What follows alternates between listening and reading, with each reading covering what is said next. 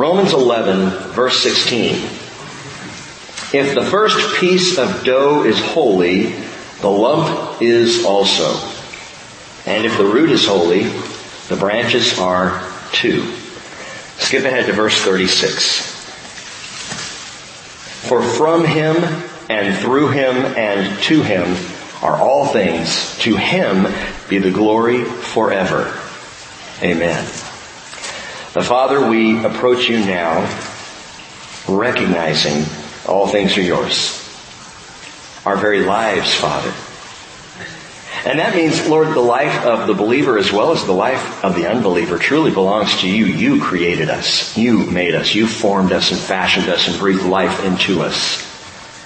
You are the one who gives to those who accept your grace, who receive you in faith. You give your Spirit. And you give life, new life, fresh life as we are born again. You're the one. All things belong to you. And so we ourselves. Lord, as we've talked about and seen Israel belongs to you. And like so many, Father, Israel as a nation does not yet fully recognize that, comprehend what it means to be chosen of God. Many people don't. And Father, I pray that we will learn to live life in such a way that that is shown.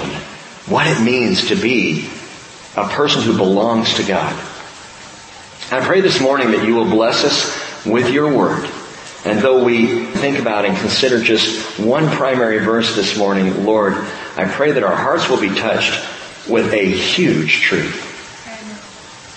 Help us to hear you now. Father, in Jesus' name and by your Spirit, we pray and ask these things. Amen. We've been talking about not just Israel. Israel's the subtext. The primary text is the faithfulness of God. The faithfulness of God. As evidenced in His relationship with Israel, we see how God has been faithful, continues to be faithful, and will be faithful in days to come. The very faithfulness of God. But this morning I want to turn it around. I want to talk about our faithfulness to God in response. 1 Corinthians chapter 4 verse 1 says, let a man regard us in this manner as servants of Christ and stewards of the mysteries of God. I love that. That's how I want to be seen. A servant of Christ and a steward of the mysteries of God. And Paul says, in this case, moreover, it is required of stewards that one be found faithful. It's not an option. It is a requirement of those who would be stewards of the mysteries of God, servants of Christ, that we be found faithful. Back in the late first century, there was a man by the name of Antipas. Perhaps you've heard of him. Antipas, according to Tertullian, was a dentist and a disciple. So he was DDSD. He was a dentist in the early church, a follower of Jesus Christ. And once a year throughout the Roman Empire, it was required that all people offer incense to Caesar. Antipas politely declined. The procurator of Pergamum, the city in which Antipas lived, said, Antipas, if you refuse, the whole world will be against you. And Antipas replied, that I am against the whole world. Anti-pas, against all. His name even means against all, to stand against. He would not deny Jesus by offering up incense to Caesar. I wonder in that historical story how many of his fellow brothers and sisters in Christ in Pergamum at that church were offering incense to Caesar on that day just to avoid a scuffle. And yet Antipas said, I refuse. I'm against the whole world, if the whole world be against me. And so, as a result, they fried him alive in a huge brass bowl. Listen to what Jesus said about him. Revelation chapter 2 verse 13, you hold fast my name and did not deny my faith, even in the days of Antipas, my witness, my faithful one, who was killed among you where Satan dwells. Jesus calls Antipas my faithful one. I love that. I want to hear that. Now, my hope and my prayer for you is that none of you are ever called upon to take a stand like that. To have to stand against government to the point where your standing against brings about your execution by being fried alive in a brass bowl. But you are called upon, I am called upon, to be faithful. To take a faithful stand when the moments arise and when the opportunities are here. And who among His servants doesn't want to hear Jesus say, "Well done, good and faithful servant"? Those words hang in my head often. That Jesus spoke those, Matthew 25:21. And I think, I want to hear His voice say that. That's all I want. Well done, good and faithful servant. Good job. I remember as a kid how significant it was for my dad to use those simple words, "I'm proud of you, son. I'm proud of you, son. Well done, good and faithful servant." Faith is the language of God. So much of what He's doing in us and through us in this world is teaching us how to live by faith. Teaching us what faith really means. What faith is about. Friday we were at the memorial service for Renee Bristow's mother, Lula. And it was precious, especially what Renee shared. Very, very touching. I wish I had a copy of it to read to you. But one of the things that she said, and it so struck me, was she said in the 35 days, and it had been a 35-day process from things really going downhill to finally her mother going home to be with Jesus. And she said in the 35 days she really struggled with the Lord at different times, asking Him, "Why do we have to go through this and what are you doing?" And as apparent by her words, she saw in those 35 days that God was still working on her mother's heart. That there were some final things that He was doing with her prior to receiving her on into eternity. I thought, how profound a thought. And maybe you're in that place where life is really hard right now and you're saying, "Lord, why is this happening to me? Why am I here? What's going on? Why don't you just take me now?" You may recall we talked about this Wednesday night. Elijah said that. "Take me now. I'm done. Just take my life." If you're here, it's because God is at work in your life. He is doing something for you, in you, faithfully. And He is calling you and me to learn faithfulness. To understand what that really means. We've read this verse 100 times if we've read it once. Hebrews 11:6. Without faith, it is impossible to please Him. For he who comes to God must believe that He is, and that He is a rewarder of those who seek Him. Get this. Faithfulness is very simply faith applied. Faithfulness is faith applied. It is faith in action. It's actually practicing the faith that I profess. Oh yes, I believe in Jesus. Show me. That's the entire book of James, you know. Show me your faith by your works. It's not work your way to heaven. It's show your faith. Faithfulness is faith applied. And God has given us the building blocks of faith. He has very tangibly shown us throughout His Word and by His Spirit how we can develop and cultivate and nurture and grow faith in our lives. He's given us physical, practical ways to do it. To build faithfulness of heart and soul and strength. To engage actively in the process of being, as Paul said, conformed to the image of Christ. Romans 8:29. And we're coming into, in Romans, and I love this next section, we're approaching Romans 12 through 16, and it is the real-time, hands-on, practical part of this letter. Most of the doctrine now has been covered. And it's phenomenal doctrine, as you've known, as you've heard, as we've studied this together. Romans 1 through 3 dealing with condemnation. And the reality that no matter who you are, or where you've come from, or what you've done, all people stand condemned. Simply by the sin nature that is in us. It is the reason for sin and darkness in the world. It is the reason for hurt and pain. And so we stand condemned. We have a need. And then in Romans 3:21 through Romans 8, Paul reveals the answer to that need in Jesus, our salvation. Part 1, condemnation. Part 2, salvation. And part of that whole salvation process, Paul deals with sanctification. How we become more and more like Christ, conformed to His image. Paul explains in that whole section as we've gone through it, the righteousness of God. Condemnation because we lack the righteousness of God. Salvation because God says, here, let me give you my righteousness and I will make you righteous based on what I've done. Beautiful doctrine. And then of course we come to Romans 9, 10, and 11 and it's vindication. Vindication for the faithfulness of God as He deals with His people Israel, as He keeps His promises, kept His promises, and will keep in the days to come His promises. And Paul points that whole thing out. And yes, it is about Israel, but more so it is about God's faithfulness to His people. Well, finally, we're coming into that section of Romans 12 through 16, which I would call exhortation.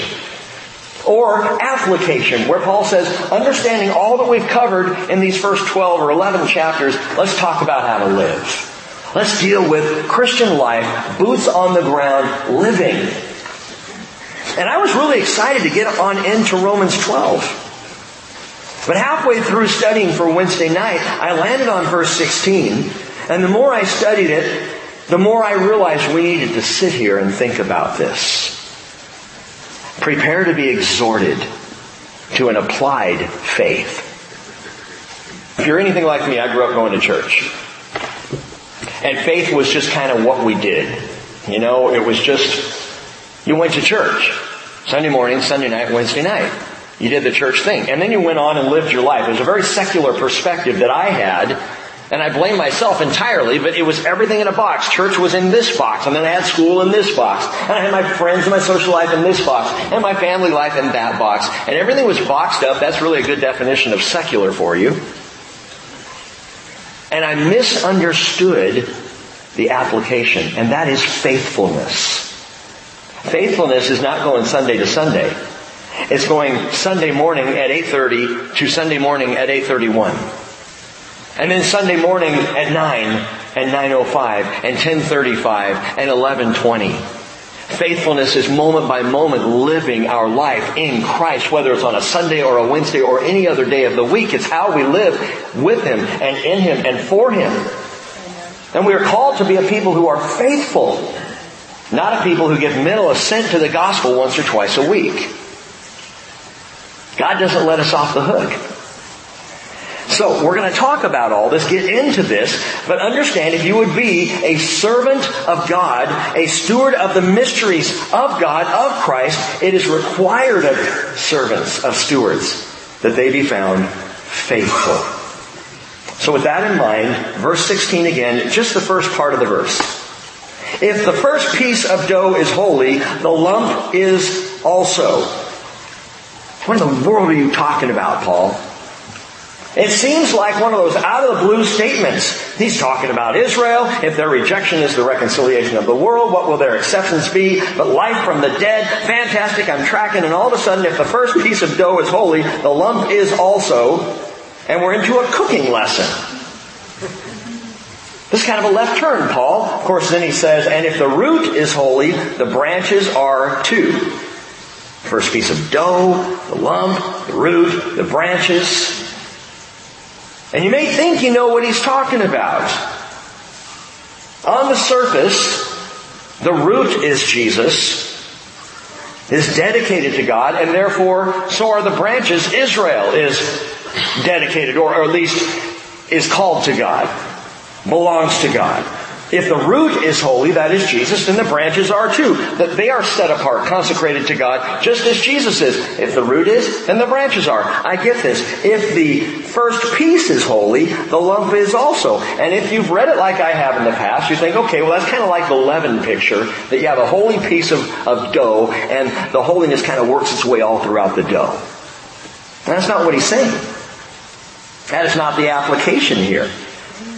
As is so often the case in God's Word, there is so much more here. This is prophetical, it is principled, and it is practical. So let's start with the prophetical. The prophetical first piece. What does Paul mean by the first piece of dough and the lump? Well, let's pull back and look at the Greek. The Greek word for first piece is a very important word in the Scriptures. It's not used much. but it's significant. And it's aparche. You gotta kind of phlegm up. And I've got a little allergy thing going this morning, so it shouldn't be tough for me to say the word. Aparche. Alright? Aparche, if you want to spell it out, aparche, which means first piece. It doesn't mean first piece of dough. The of dough is added and kind of, I think, throws us a little bit unless we understand the history behind it. So aparche, first piece, and then you've got lump. If the first piece, the aparche, is holy, the lump is also, and the lump is furamah. And furamah is translated kneaded dough. Kneaded dough. But it's the first piece we really need. Okay? If you don't want to be mixed up. If you don't want to be a half-baked believer. You need the first piece. The aparche is so significant. Some of you are going to, go home and go, need, K-N-A, I get it, that's, okay. Some of you are going to drive home and go, man, he's just getting worse. The word dough, as I said here, is added in and is not original to the text, okay? So you've got the first piece. If the first piece is holy, the aparche, then so is the lump, the furamah. Go back to the book of Numbers. All the way back to Numbers chapter 15, and we'll understand a little bit more about what Paul is talking about. Numbers 15, 17. Genesis, Exodus, Leviticus, Numbers, fourth book in the Bible, so it's not too far in. Then the Lord spoke to Moses, saying, "Speak to the sons of Israel, and say to them, when you enter the land where I bring you, then it shall be that when you eat of the food of the land, you shall lift up an offering to the Lord. Of the first of your dough, you shall lift up a cake as an offering. As the offering of the threshing floor, so you shall lift it up. From the first of your dough, you shall give to the Lord an offering throughout your generations." And that's the first piece that Paul is talking about in Romans 11:16. If the first piece is holy, then the lump is also. But the first piece in Numbers 15, he's not talking about the first scoop of cookie dough from the bowl. He's not talking about when you're getting ready to make your bread, make God a cake and bring that to Him. That's not the word. In fact, the Hebrew word here for dough is erisah, and erisah means coarse grain. So of the first of your coarse grain, you offer it to God. What does he mean by this? Well, he's actually repeating what he's already shared.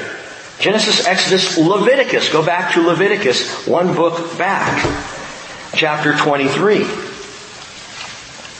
And God does this, by the way, and I love this about the Scriptures, is He'll tell people something, and then He'll tell them again, slightly differently, but it's the same idea. He'll come at it again. And then He'll do it again. And then a third, a fourth, a fifth time, He will continue to repeat over and over until people get it and understand what He's asking of them. So here He's talking about the same thing, once again, Leviticus 23, verse 9. Then the Lord spoke to Moses, saying, "Speak to the sons of Israel, and say to them, when you enter the land which I am going to give you and reap its harvest, then you shall bring in the sheaf of the first fruits of your harvest to the priest. He shall wave the sheaf before the Lord for you to be accepted. On the day after the Sabbath, the priest shall wave it. Now, on the day when you wave the sheaf, you shall offer a male lamb 1 year old without defect for a burnt offering to the Lord. Its grain offering shall be 2/10 of an ephah of fine flour mixed with oil, an offering by fire to the Lord for a soothing aroma. With it, its drink offering, 1/4 of a hin of wine. Until this same day, until you have brought in the offering, note this, to your God, you shall eat neither bread nor roasted grain nor new growth. It is to be a perpetual statute throughout your generations in all your dwelling places." It's called the first fruits offering. And that, I believe, is what Paul is referring to when he says if the first piece is holy. And understand that in the first fruits offering, what God said to Israel is, you bring the very first of your fruits to me, and you offer that up, and you are not to eat of the grain. You are not to eat of the barley that has been harvested until you first have brought the first fruits. You bring that sheaf for a wave offering on what they call the festival of first fruits. Now, the Jewish festivals are not hard to track. There's only a handful of them, 7 on the Jewish calendar, 7 annual festivals that were appointed by God for Israel, and 4 of them are in the spring, which we're in the midst of talking about here in Leviticus 23, and 3 of them are in the fall, and those are talked about later in Leviticus 23. Here are the spring feasts, 4 of them. First off, on the 14th of Nisan is Pesach, Passover. You all know about Passover, right? The deliverance of the Jewish people of Israel out of Egypt, and the sacrifice of the Passover lamb and the blood on the doorpost and the lintel. And that allowed the Lord then to pass over the people of Israel and not bring judgment on them, but to bring them out of the land. Passover on the 14th of Nisan. Immediately followed on the 15th of Nisan, which again is in the spring, by Chag Hamatzot, which is the Feast of Unleavened Bread. Passover, Feast of Unleavened Bread, that would last 7 days from Shabbat to Shabbat. Passover would be then on a Friday, and then unleavened bread beginning on Shabbat to the next Shabbat for an entire week. They were to eat only of this unleavened bread. It was a special Shabbat. Chag Hamatzot, a holy convocation, the Lord calls it. So Nisan 14th, Passover, Nisan 15th, Chag Hamatzot, and Nisan 16th then was Reshit Katzir, first fruits. So not on Shabbat, because that was a day of rest, but on Reshit Katzir, on the next day they would come and they would bring this wave offering to the Lord. And then 50 days would go by from Passover until the 6th of Sivan on the Jewish calendar, which was Shavuot, the Feast of Weeks, which we call Pentecost. What's this all about? First of all, understand again that the first 3 of these 4 feasts are all scrunched together over a weekend, Friday, Saturday, Sunday. Passover, unleavened bread, and then first fruits. Celebrating the wave of the first sheaf of barley and the offerings of the people. Why? Because, get this, the first fruits belonged to the Lord. They belonged to the Lord. The first fruits. It was set up as a perpetual reminder of God's ongoing provision for His people Israel. And the concept of first fruits, note this, was not just about the fruit of the land, it was also about the fruit of the womb. Not the fruit of the loom, that's a completely different thing. The fruit of the womb. Exodus 22:29, the firstborn of your sons you shall give to me, God said. You have a child, he belongs to me. He's mine. The Lord claims him. And then Exodus 34:19, the first of offspring of every womb belongs to me, says the Lord. And all your male livestock, the first offspring from cattle and sheep, sons, lambs, cows, goats, all belong, the firstborn, all belonged to God. Now, if you were in a pagan religion, you'd go, oh, child sacrifice. Firstborn. Not with God. He abhors child sacrifice. Absolutely. He says, no, but your firstborn belongs to me. Well, how does that work? Because we know the lamb, firstborn lamb was sacrificed. Firstborn among your cattle sacrificed. The firstborn among all the clean animals that people had would be sacrificed as an offering to the Lord because the firstborn belonged to Him. What about the sons? Look back in Numbers chapter 18. Numbers 18:15, where God says, every first issue of the womb of all flesh, whether man or animal, which they offer to the Lord, shall be yours. Nevertheless, and He's speaking to the priests there, the firstborn of man you shall surely redeem. And the firstborn of unclean animals you shall redeem. As to their redemption price, from a month old you shall redeem them by your valuation, 5 shekels in silver. So if a firstborn son was then brought to the temple and dedicated, as Jesus was, that dedication came with a redemption price, 5 shekels of silver. Which, by the way, you Bible students, that's why silver is a picture of redemption in the Bible. 5 shekels of silver for the redemption of the firstborn son. And they would pay that there in that first month. Reading on, he says, 5 shekels according to the shekel of the sanctuary, which is 20 gerahs. But the firstborn of an ox, or the firstborn of a sheep, or of the firstborn of a goat, you shall not redeem. They are holy. You shall sprinkle their blood on the altar and shall offer up their fat in smoke as an offering by fire, a soothing aroma to the Lord. So what he's declaring here, and he's doing it in several different places, several different ways, to seed this into the mentality and understanding of Israel. He's saying, first, the clean animals, you set them apart to me. If you have a clean animal, like a firstborn lamb, he's mine. You bring him to me. You offer him as sacrifice at the temple. But if you have a firstborn son, or firstborn of any unclean animals, you got to pay a redemption price. 5 shekels, or 5 shekels of silver. You've got to pay that, and then that son is redeemed back to you. And the point is this: anything set apart, dedicated, holy to the Lord must either be sacrificed or redeemed. Those are the two choices. Sacrifice or redemption. Why did God have Israel do all that weird stuff? I've already told you. But I'll have Peter tell you now. 1 Peter 1:18, you were not redeemed with perishable things like silver or gold from your futile way of life inherited from your forefathers. You were redeemed, he says, with precious blood, as of a lamb, unblemished and spotless, the blood of Christ. My friends, the whole thing was prophetical. God didn't set this up because He so enjoyed the smell of blood. He set it up as a prophetical picture down through the centuries of Israel, that when Jesus, His own Son, came as the Lamb of the world to be sacrificed for our redemption, we would say, oh, now we understand. Now we see. It is the prophetical picture, the first fruits offering of the great harvest of humanity is Jesus. He is the Reshit. He is the first fruits offering.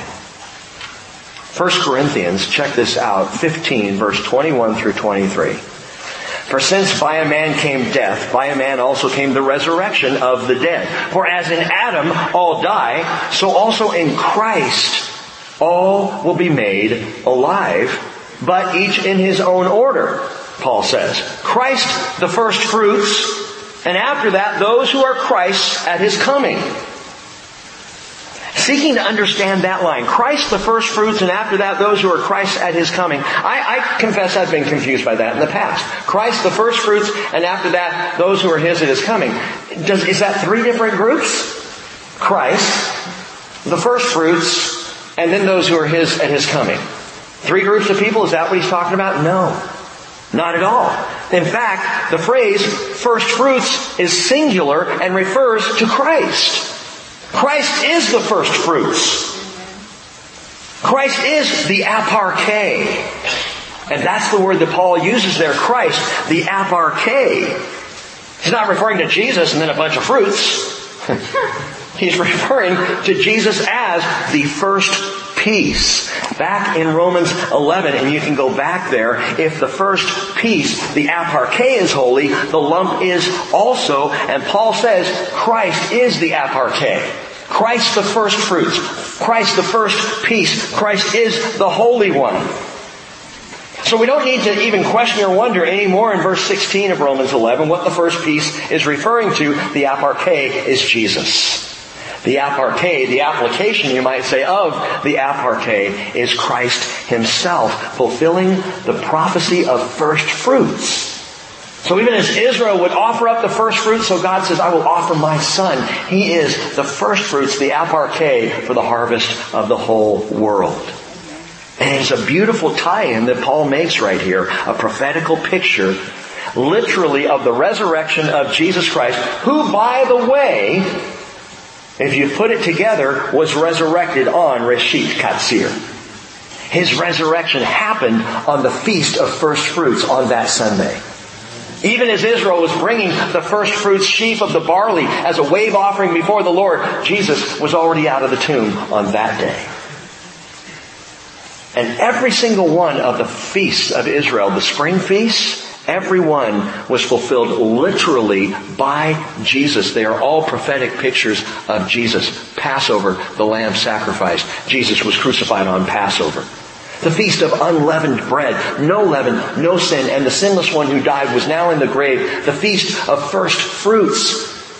Speaking of the first offering, which was Jesus who resurrected on first fruits. 50 days went by from Passover, and you come to Shavuot, Pentecost, and what happens there? The church is born. All of that has been fulfilled, literally, those feasts. There are 3 feasts left. 3 fall feasts. Rosh Hashanah, which is also called Yom Teruah, the Feast of Trumpets. Followed by Yom Kippur, which is the Day of Atonement, followed then ultimately by Sukkot, which is the Feast of Tabernacles. And I'm not going to talk about those 3 this morning, but all 3 are fulfilled in the coming of Jesus. And I can't wait for those feasts to truly happen. Well, all of this brings us back. First fruits is Jesus. Christ was raised up, set apart to the Lord, and as Jesus, the first piece, is holy, so is the rest of the whole lumpy dough, which makes me feel a little better about my lumpiness. I am part of the lump. Israel is the first representation of the part of the lump, but we are as well. Now, that's the background, that's the understanding, that's the prophecy, but this is where it gets intensely personal and very practical. If the first piece is holy, the lump is also. For the people of Israel, the first piece offering first fruits was all about the consecration of the entire harvest. They would offer first fruits and then the whole harvest would be consecrated. Or speaking of the firstborn would either be sacrificed if it was an animal, a clean animal, or redeemed if it was a firstborn male. And then the whole line would be consecrated to the Lord. The firstborn son is mine, and then the rest of the offspring are consecrated by that act of redemption of the firstborn. So my question for you this morning is, would you like to be consecrated in the cultivation of faithfulness? Here's an incredibly practical way to do it. Begin with the first piece. What? There is a principle here that I believe is misunderstood by many in the Christian practice of giving. The principle of the first piece. We've talked about the prophetical first piece. That's your first point, if you will. The second is this, the principle of the first piece, or the principle of first fruits. And it is something that many Christians do not understand. It took me years to understand, and I still, at times, grapple with getting this. The Bible says, now track with me, if the first piece is holy, the lump is also. The question is, do you give the first of your dough? The real answer, whether you tithe, and by the way, let me give clear definition, because some people don't understand this. The word tithe means 10%. Okay, it doesn't mean 8%, it doesn't mean 5%, it doesn't mean divvied up among all kinds of organizations. It's 10%. And tithing is tied in, the concept of tithing in Israel was tied to first fruits. That tithing, first fruits giving, the mentality was that you give the first 10%. You offer the first 10%. But listen to this. Understand, the mentality of first fruits is this. Whether you tithe or not, you cannot call it giving. Your tithing is not your giving at all. Why? Because it's not yours to give. If I tithe, if I give the first 10% of my gross income, it's not mine to give. It belongs to the Lord. First fruits was about teaching this. It belongs to the Lord. The first fruit, the tithe, belongs to God. That's the principle. It's not mine to give. It's His. It belongs to Him. In other words, tithing is not giving. Because you can't give someone something that already is theirs. Does that make sense? This is the concept of first fruits. Great, I showed up on Mother's Day and you're talking about finances in the church? No, I'm not. I'm not. Stay with me. In Israel, it was so serious that withholding the tithe from the Lord under Torah law was quite literally stealing from God. If you were a Jew under Torah law and you didn't give your tithe, you were robbing God. Well, who came up with that? God did. Malachi chapter 3 verse 8. Will a man rob God? Yet you are robbing me. But you say, how have we robbed you? In tithes and offerings. You are cursed with a curse, for you're robbing me, the whole nation. And according to God, if Israel withheld the first 10% from the Lord, the first fruits tithe, they were literally committing grand larceny. Someone says, whew, well, I'm glad I already gave of my tithe this month. No, you didn't. Because it was not your tithe to give. If you follow the principle of first fruits offering, it is not your tithe that you give graciously to the Lord. You understand, no, God graciously gives me 90% of the gross income. And I acknowledge that it all comes from Him by putting that first fruits tithe back into His service. By the way, giving according to Torah law may have amounted to as much as 23 1/3% when you add in all the offerings and requirements of the Jewish people. 23 1/3% of the person's gross income, which supported the priesthood and maintained the temple and took care of the issues in Israel. I'm just talking about the first 10%. But I'm not talking about your giving, folks. And I'm not talking about finances. I'm talking about faithfulness. And again, this is something that we so easily misunderstand in the church. The principle, the standard is faithfulness. Sadly, the majority of Christians either don't understand or completely reject this as a value. Some misunderstand the concept altogether. They say, well, I tithe of my time. It's a cop-out. It's a cop-out. Besides the fact, if you say I tithe of my time, are you saying you're only going to give God 10% of your time? That's all you're going to give Him? 10%? We're not talking about how you spend your time or your money. Again, we're talking about learning to trust. Others say, well, I tithe of my talents. Again, you just give Him 10% of your talent? That's kind of limiting. You see how silly we are? My friends, I know these excuses really, really well because I used them for 35 years of my life. I give my time, I give my talent, I give my energy. I can't afford to give my money. And that's where the concept was completely wrong in my own head. It was not my money. You realize nothing you have was earned? If you believe this word, everything you have is provided for you by the Lord. He has given it to you graciously. Well, how come He gave her more than me? Don't worry about her. You see, the thing is, He probably knew she could handle it better. I don't know. But just be happy with where you are with God. He knows you. He knows your needs. He responds to you as His son or as His daughter. But there is nothing I have that I can claim as my own. It's all from Him. Again, if I understand His Word, and if I'm going to learn to trust Him, I've got to approach Him from this completely different perspective, which is, I know, an unnatural perspective. Do we really want to live in the natural? Are we really striving to be the natural man, the natural woman? Or are we looking for a supernatural life? A spiritual life? A life where we are being conformed to the image of Christ Jesus.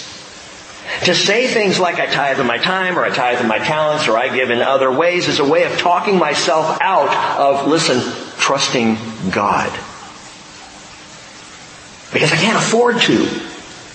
You know what God does? He begins with one of the most difficult, one of the toughest, tangible things for us to let go of, and that's our money. And I am talking as one who completely understands this. I mean, we're all in the same boat here. I don't think there's one among us who doesn't think about from time to time where our money and our finances are going, how we're spending things. We all have our budgets. We all know what's coming in, what's going out. We think about these things, and God says, I'm going to give them a tool to develop faithfulness that will strike at the very heart of their natural self. Their money. And we hate it. For years, I've told you this before, for years I sat in the back in church and the finance sermon would come along and I go, oh man. And I knew that the real issue was the church was not meeting its budget. Guess what? I don't care if the church is meeting its budget. That is not the point. If that was the point, we would be having special offerings and passing the plate, and I'd be wearing green every Sunday, and we'd be trying to get across the issue that we've got to get some money flowing in this place. That's not it. I think you know from our history as a fellowship that we have never been about the money. That's not the issue here. Yeah, there are boxes on the back wall. Give to the Lord. But from the very beginning, and Mike was in the meeting, Mike and I and Jeff, we established this as we prayed about it and thought about how we were going to do finances as a fellowship. And we said, you know what we're not going to do? We're not going to use money as anything other than a tool of faithfulness. Let a person's giving be unto the Lord to develop faithfulness in that person's heart. And by the way, it's why we don't have fundraisers. It's why we don't do a lot of gimmicky things. I'm really opposed to gimmicky stuff in the church. There's way too much of it.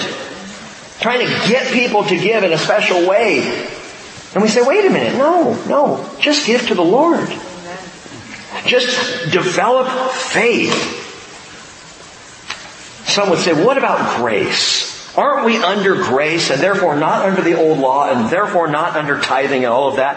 Absolutely, we are under grace. Grace is not something you can buy. But you can respond to the to the grace of God with faithfulness. And so He continues to use finances and money not as a legalistic tithe. And some are legalistic with their tithing. Some churches preach tithing as a legalistic perspective. Sign the membership covenant and sign on that you're going to tithe. And the Mormon church calls you up and says, hey, have you tithed this month? And we notice that you haven't. Well, that's a wrong perspective. And some are legalistic. Some are arrogant with their tithe. They think that they're giving to a church, however much it is, grants them special position or special treatment. And some, maybe they don't realize it, but some even use their giving as a form of extortion. I'll just take my tithe and go elsewhere. Fine. Good. As long as you're tithing to the Lord, I'm happy. Doesn't matter if it's here. You're not giving to me. You're not giving to the Bridge Fellowship. You're giving to the Lord. Elihu, that one wise friend, there were several stupid friends of Job, but Elihu was the wise one, and he came to Job. And in Job 35 verse 7, he makes this comment, if you are righteous, what do you give to him? Or what does he receive from your hand? As the Lord spoke to Job then out of the whirlwind in Job 41 verse 11, God says, who has given to me that I should repay? Whatever is under the whole heaven is mine. Right? Do you accept that everything belongs to God? He created it. He made it all. Therefore, it's His. Anyone disagree with that concept? Yeah, no. Look at verse 35 in Romans 11. For right here, Paul quotes from the book of Job. Who has first given to him that it might be paid back to him again? I mean, really? We think that what we give is ours to give? Where do we ever get that idea? That is a fleshly, natural man idea, and it is not of the Spirit. Well, yeah, but tithing is still an Old Testament thing. Doesn't really apply to me. Yeah, I know, I've used that excuse too. Stay with me on this. Stay with the first principle. The principle of first fruits. If we accept that all of these things that God did with Israel, He did to establish not only rules and regulations in the Jewish law, but He did to establish principles, then they ought to apply to us as well. And look at verse 36 of Romans 11. For from Him and through Him and to Him are all things. To Him be the glory forever. Amen. Now, I don't know what you give. I've established that before, but let me remind you, as a senior pastor, I have no idea what anybody gives at this church. And I don't want to know. And you don't want me to know. It's not my business. And furthermore, this is not a business meeting that we're having right now. It is a faithfulness meeting. The issue is faithfulness. Why did God command the first fruits principle for Israel? And why, you might ask me, why, Pastor Rick, do you still think this applies? And the same answer is for both. Tithing cultivates faithfulness. If someone comes to me and says, Rick, I want to be more faithful. Do you tithe? First fruits? Well, no, I don't want to be that faithful. I want to develop and grow my faith.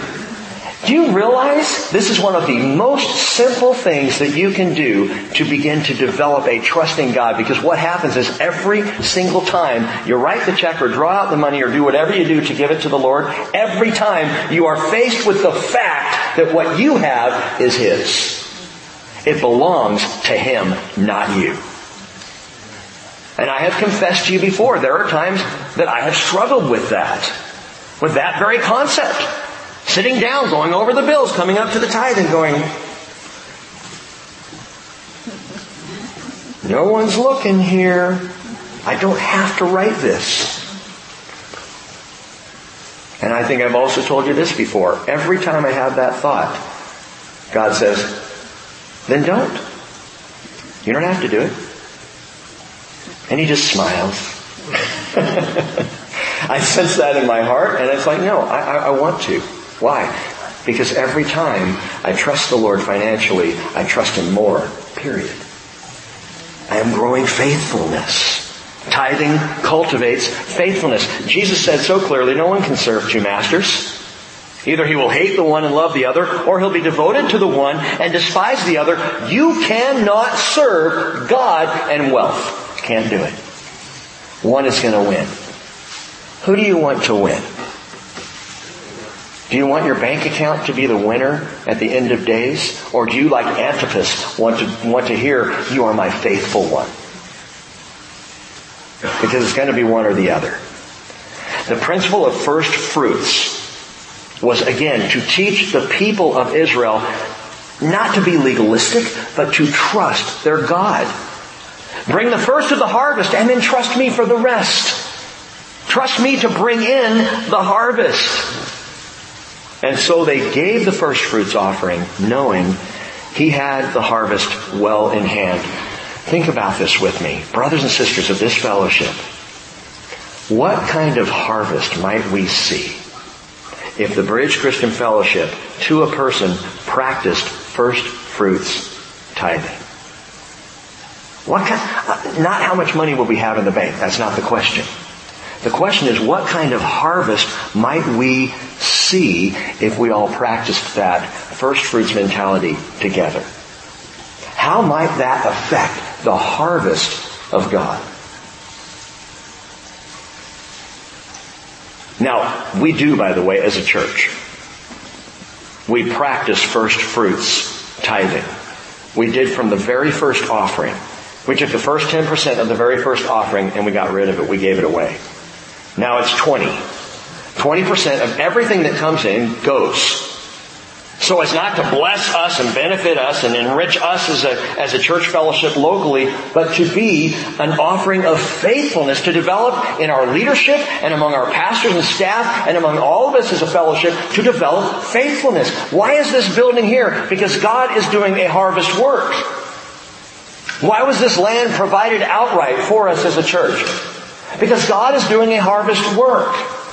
And because he is developing a faithfulness, a trust. And I have watched the Lord faithfully provide for this fellowship more than a dozen years, over and over and over.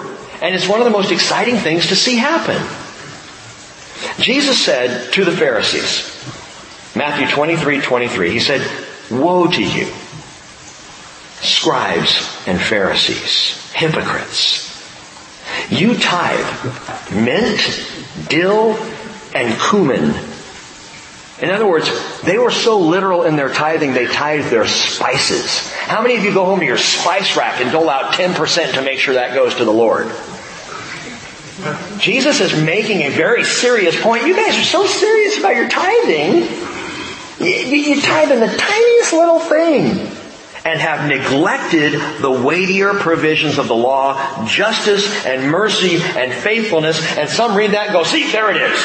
We shouldn't be worrying about tithing. We should be about justice and faithfulness and mercy.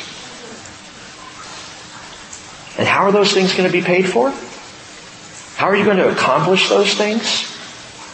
Jesus says, these are the things you should have done, justice, mercy, and faithfulness, without neglecting the others. It's not about neglecting the tithe to do this. It's no, keep doing that. That's good. That's fine.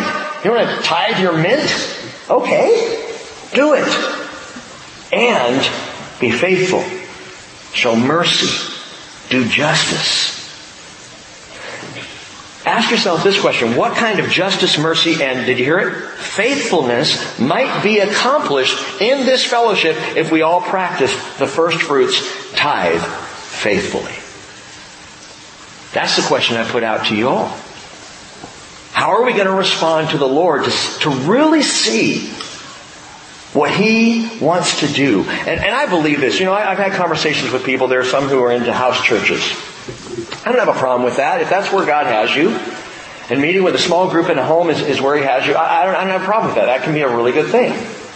I think it can be a really bad thing if you limit it, because there's nothing in the Bible that says we are to limit ourselves to 8 to 10 people. But the concept of being a house church is not a bad idea, and there are those all over the place actually here in the Northwest.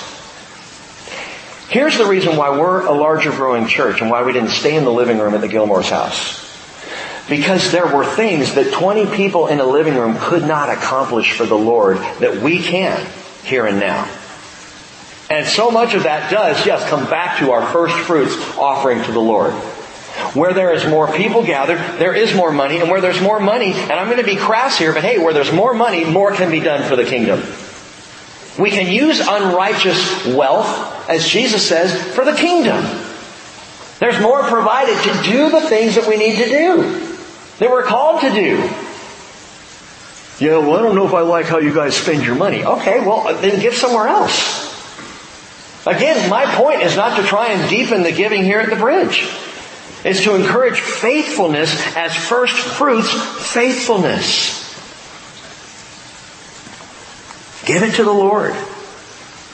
And I would encourage you to give in a way that you have no personal direction in it. That you can't determine where it's going. You just give it and trust the Lord. So that's the difference between the idea of a first fruits offering and someone who says, well, I give 1.5% to Compassion International. I love Compassion. Great thing. Well, and then I give 3% to World Vision. And then I have this missionary couple over here I give 2% to. And I divvy it all up. Well, that's great. That's not first fruits tithing. Because you are directing where it goes.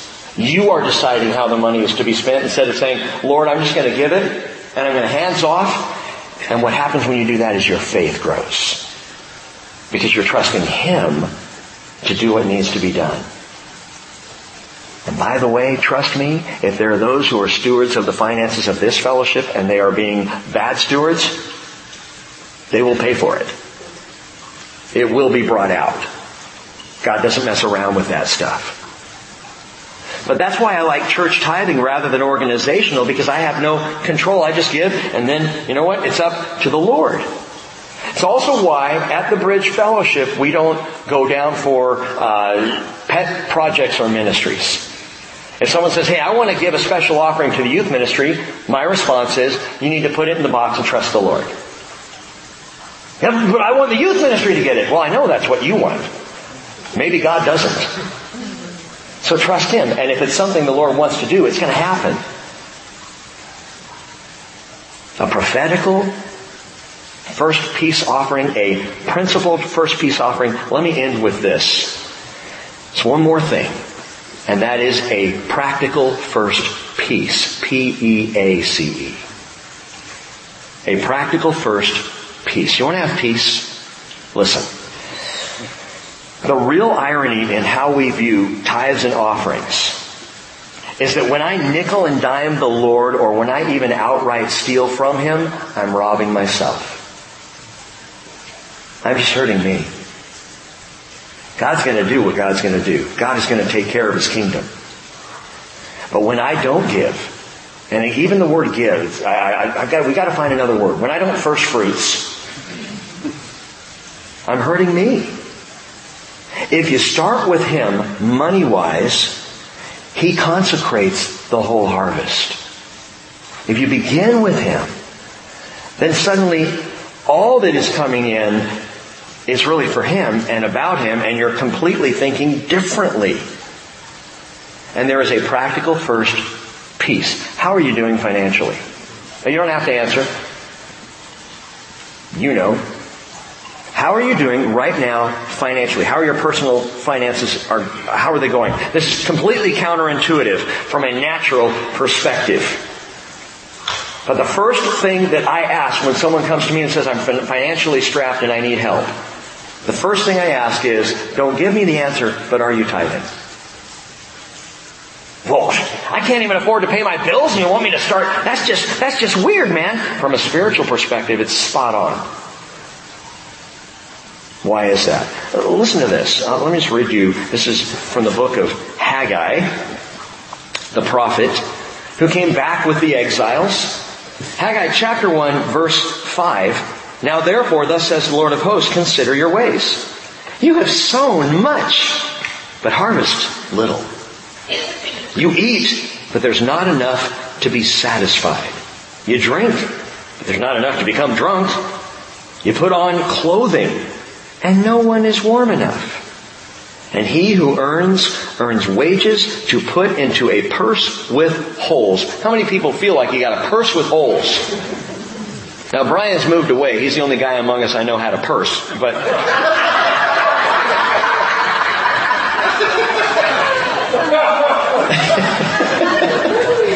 do you have a wallet with holes?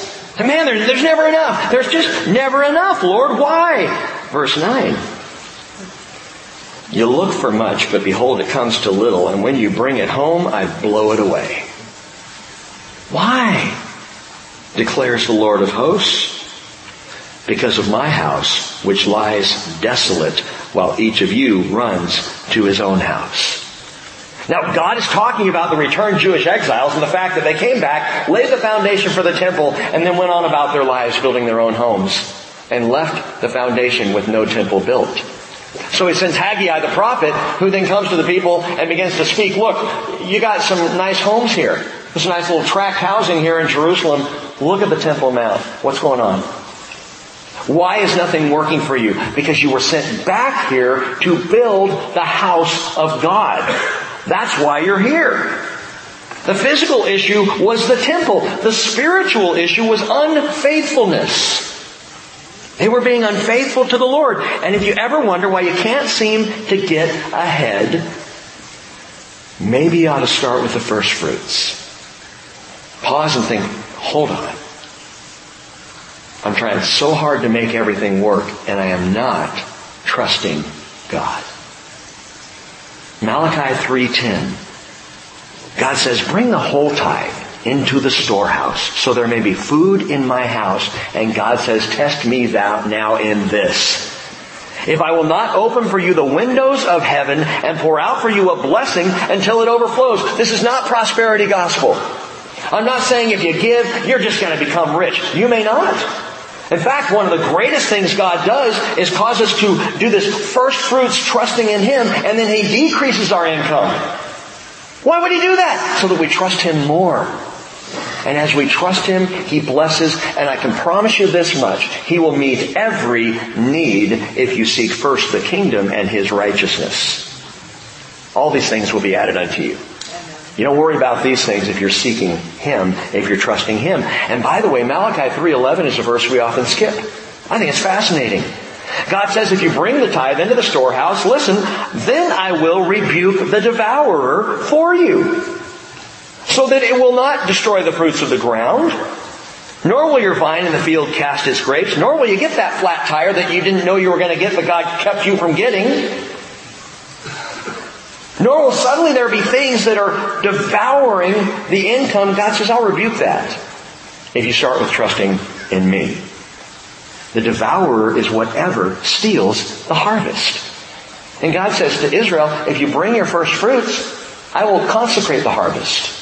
He says to you, He says to me, if you'll bring your first fruits, you'll develop faithfulness. I'll consecrate that faithfulness. And there is blessing promised in testing God. It's the only time God says, test me.